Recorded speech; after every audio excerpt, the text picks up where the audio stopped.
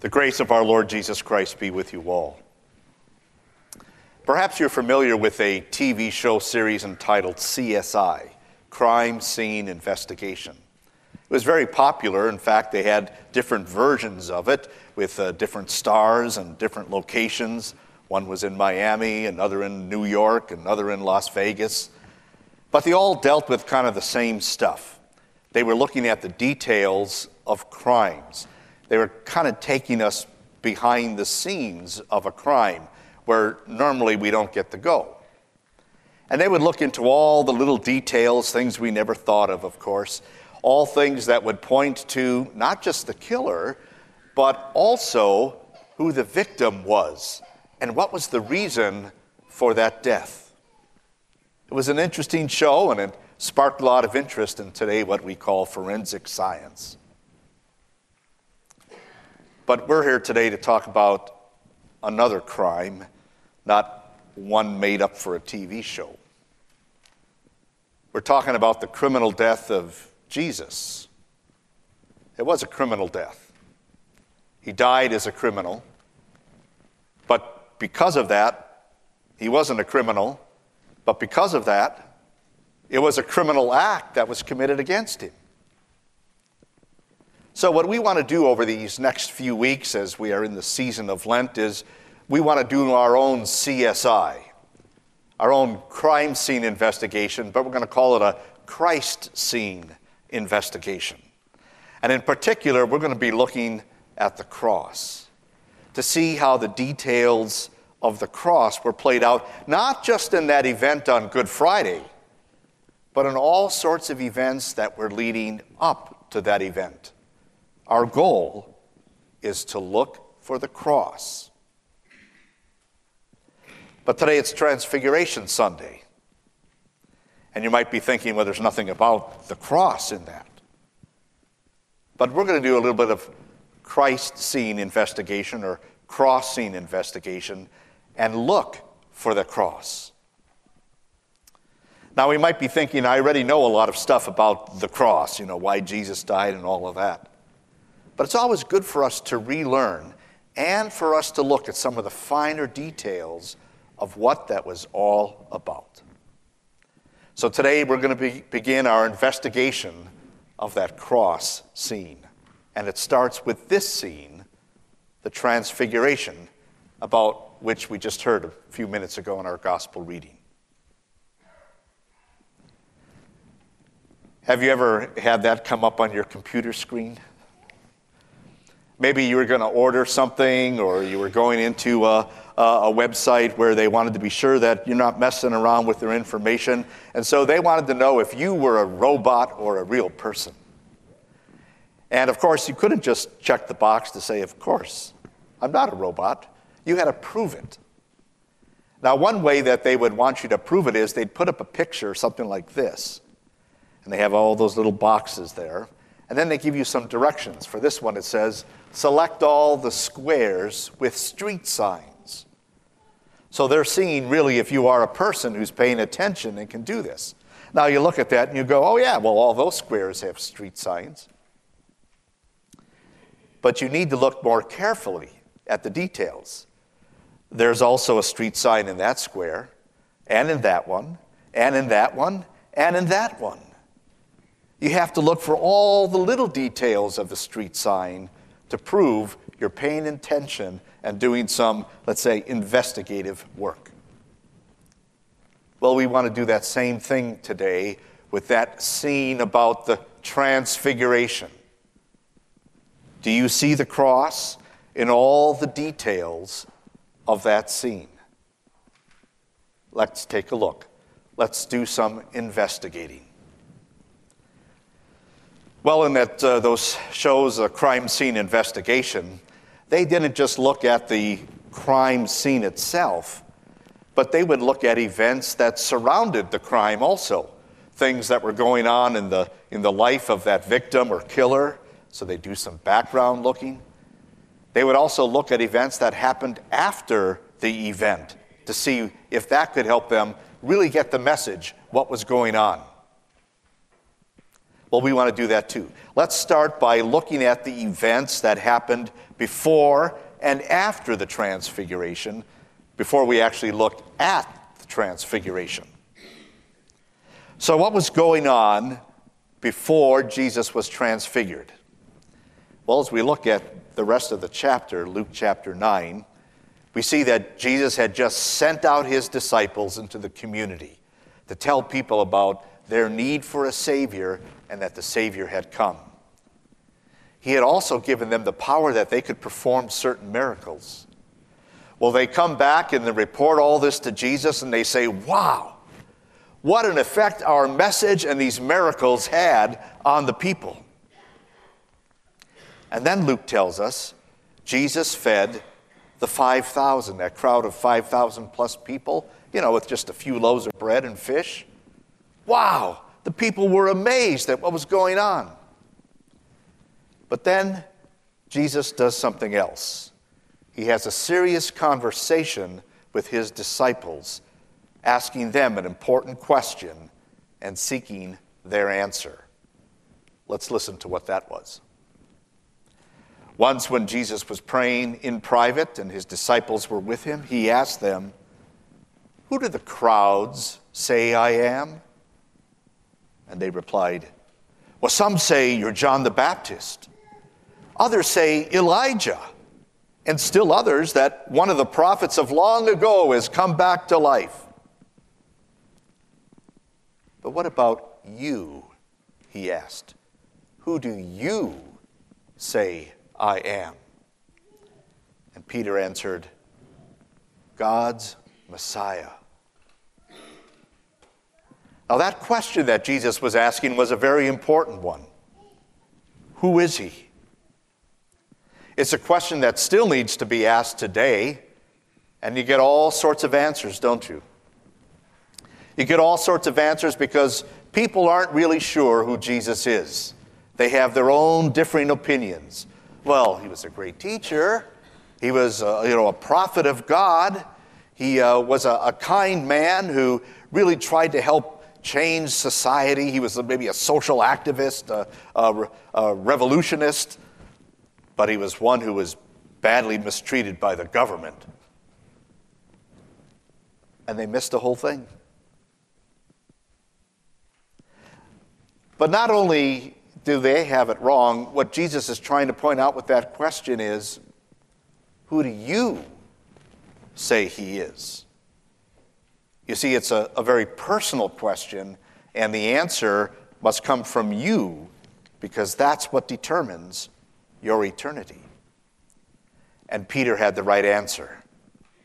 You are God's Messiah, the Christ. Which meant you are the one who was appointed by God to be the Savior. In fact, you are God himself. So that little piece of evidence helps us to see something that's very important about Jesus. And Jesus would go on to make a very important announcement at that time.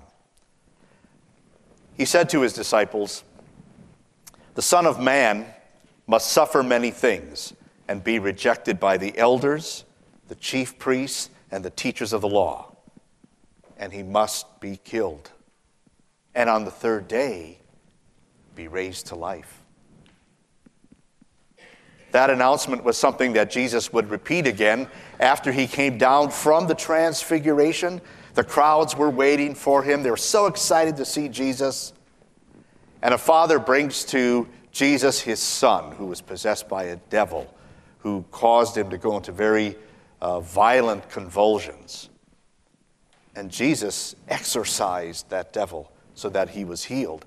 And the people were just amazed. But then Jesus once again announced this. They were all amazed at the greatness of God, and Jesus predicted his death. While everyone was marveling at all that Jesus did, he said to his disciples, "Listen carefully to what I'm about to tell you. The Son of Man is going to be delivered into the hands of men." But they didn't understand what this meant. It was hidden from them so that they did not grasp it, and they were afraid to ask him about it. Well, what was the purpose of those announcements? And what is it that was hidden that they couldn't grasp? The answer? Jesus is God who is intending to die. That seems like a contradiction, doesn't it? That God is intending to die. It helps us understand a little more about the transfiguration then. As Jesus was praying, the appearance of his face changed, and his clothes became as bright as a flash of lightning. Two men, Moses and Elijah, appeared in glorious splendor, talking with Jesus. They spoke about his departure, which he was about to bring to fulfillment at Jerusalem. Peter and his companions were very sleepy, but when they became fully awake, they saw his glory and the two men standing with him. As the men were leaving Jesus, Peter said to him, "Master, it's good for us to be here. Let us put up 3 shelters, one for you, one for Moses, and one for Elijah." He didn't really know what he was saying. What was this transfiguration all about? That his face and his clothes are shining so bright like lightning? It was the glory of God, the divine glory of Jesus, shining through that humble human shell. It was simply the revelation of him as God. Well, what about Moses and Elijah? Why are they there? I mean, they've been dead for centuries. Now, there's a lot of different theories as to why these two are brought back and are there with Jesus. I think what we can say with certainty, though, is this. Moses was a leader in the Old Testament, and he's the author of the first books of the Bible, which we refer to as the Law. Moses is there as a representative of the law of God. Those things that tell us how we're supposed to live, but how we have failed. Those things that remind us that we need a Savior. And Moses talked about the coming of a Savior. Elijah was one of the famous prophets of Israel. So he's probably there just as a representative of the prophets, of that message that God had for his people of, you need a Savior, and I will send one. Simply put, they are there to remind us that Jesus has come to fulfill the law and the prophets. He has come to be the one who would save us from our sins and from death. And so just looking at the details of this transfiguration with Jesus' appearance and with Moses and Elijah there, we can get a pretty good idea of what's going on, but there's still some more. While he was speaking, a cloud appeared and covered them, and they, the disciples, were afraid as Jesus and Moses entered the cloud. A voice came from the cloud saying, "This is my Son, whom I have chosen. Listen to him." This was a strong testimony from God himself, who is telling us that Jesus is his Son, the one appointed to come to be the Savior. So there's no mistake. The disciples could be certain this is God and their Savior. But it's clear from all of this together that the transfiguration event is just showing us the glory of Jesus. He's really God and come to be the Savior who would die for our sins. But there's one more little piece of evidence that I think we need to look at before we leave this scene. What was Jesus talking to Moses and Elijah about? It says they were talking about his departure, which he was about to bring to fulfillment at Jerusalem. His departure. It was not just, so when you leave in town, when you're going back up to Galilee, Jesus. No, it's something that he was to bring to fulfillment. So it was something that Moses and Elijah had talked about as prophets of God. The departure that they're talking about is his crucifixion and his resurrection. And what's really interesting is the word in the original Greek that's used for departure, it's the word Exodus, which we have as the title of that second book in the Old Testament that tells us about how the children of Israel made their exodus from their slavery in Egypt. It was because of death that was brought on the people of Egypt, but from which the people of Israel were saved by the blood of a lamb that was sacrificed for them. This is the Exodus that Exodus in the Old Testament was picturing. The death and the resurrection of Jesus that would bring us that exodus from our slavery to sin and its punishment of death. That's what the Transfiguration is about. It's there to tell us Jesus, who is God's Son, will die and rise for our salvation. That's the Christ scene investigation of the Transfiguration. Did you see the cross?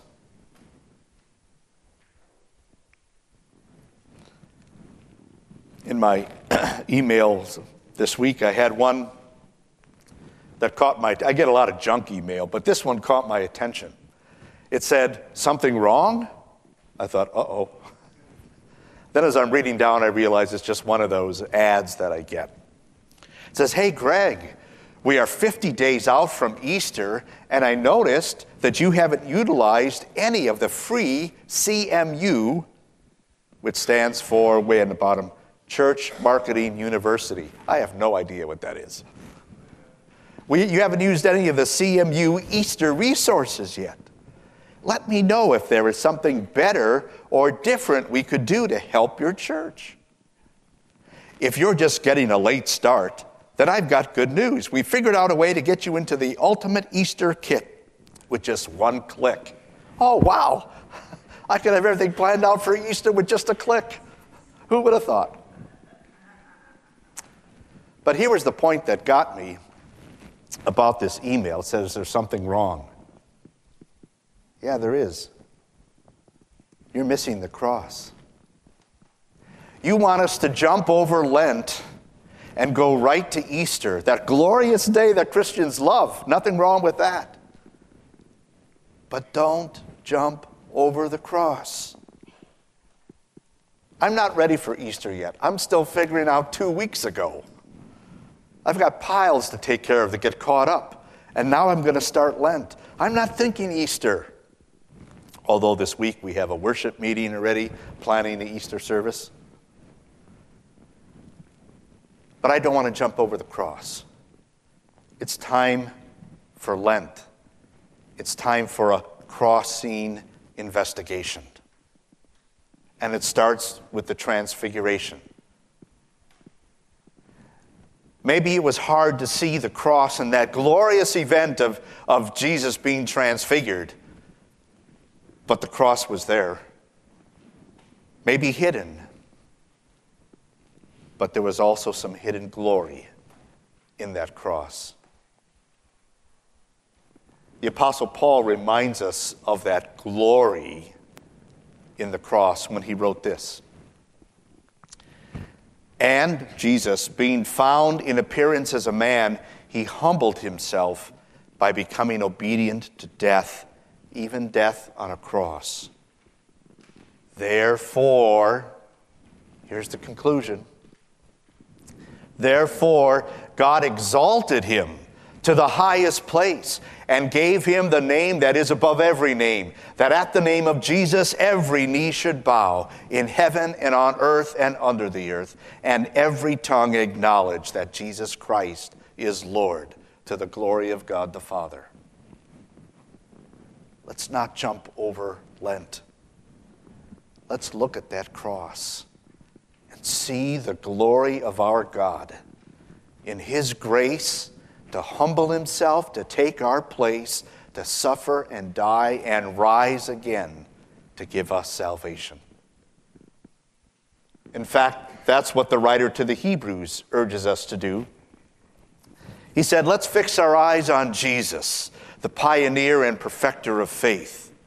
For the joy that was set before him, he endured the cross, scorning its shame, and sat down at the right hand of the throne of God. Consider him who endured such opposition from sinners, so that you will not grow weary and lose heart. The whole purpose of looking at the cross is so that we don't grow weary, so that we will be encouraged. Now, I know that our lives are busy, and our lives are so full. Things with our jobs and with school, family events, church events, all sorts of responsibilities that we have. But let's not jump over the cross. Let's make sure that we take some time to focus in on it, its power, its purpose, and its message for us. This scene from the Transfiguration ends with this encouragement from God himself. He said, "This is my Son, whom I have chosen. Listen to him." So let's listen now to what this evidence tells us. Let's listen to the conclusion about the Transfiguration. Jesus is the Son of God, your Savior. Now, when you hear that, you might say, well, I already knew that, Pastor. Good. But a lot of people don't. A lot of people have different views of who Jesus is. A lot of people would just prefer to kind of jump over all of this and just go to the glorious events of how Jesus can help them now, and he certainly can. But they forget about the main reason Jesus came. That question that was asked of the disciples, who do you say I am, is very pertinent to us. Who do you say Jesus is? God has made it very clear from the beginning pages of Scripture, when mankind first fell into sin and a Savior was promised, all the way to the last pages of the Bible. The message is clear. Jesus has come to live and die and rise for you. Your salvation is in him. This week in our midweek Bible classes for the men and for the ladies, we're starting a new topic about how do we know all this stuff about God, and what did the people of the Old Testament know? You know, we have it very blessed in that we have the whole Bible to give us that revelation of God, but what did those people have or know about God who didn't have that full Bible at the time? We're going to look, and we'll be surprised at what they knew about God. We know he's our Savior. And what's about to happen? It's all about us, our salvation. You know, people get real excited about Christmas. Oh, they look forward to it and all the events and all that stuff. And people don't get so excited about Lent, right? I haven't seen any Lent decorations up. I haven't heard of any Lent parties or other Lent concerts or things like that. Lent is pictured as more of a down time, right? We're talking about our sorrow over our sin. Nobody gets excited by that. But it's all necessary for us to really understand what Christmas was about and what Easter is all about. But let's not jump there yet. If you would have known what was going to happen at the Transfiguration, would you have tried to go there? Wouldn't you like to want to sneak up on the mountain with those other disciples to see all of that? You wouldn't want to miss it. But don't miss what the cross is telling you. Its purpose and its power. The Transfiguration changed Jesus physically. It changes us spiritually. The cross will change you. So as we're ready to go into the season of Lent, come to the Lent services. Keep coming Sunday and hear more cross-scene investigations. And the purpose for that is not just to get you in the pew. It's the purpose to change you. The Apostle Paul talked about how we are changed. After he said Jesus was glorified and exalted, he said, "Therefore, my dear friends, as you have always obeyed, not only in my presence, but how much more in my absence, continue to work out your salvation with fear and trembling, for it's God who works in you to will and to act in order to fulfill his good purpose." Keep growing in your faith because of what Jesus has done. But now look how he goes on.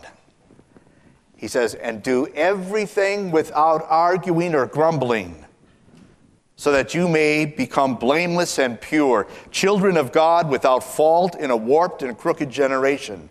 And then you will shine among them like stars in the sky as you hold firmly to the word of life. I am glad, and I rejoice with all of you, so you too should be glad and rejoice with me." Let's continue now faithfully to serve God, not complaining or arguing, but rejoicing. We have a Savior. We have our salvation. So don't jump over Lent. And it's not just about you being in the pews, but about the cross being in you. Amen.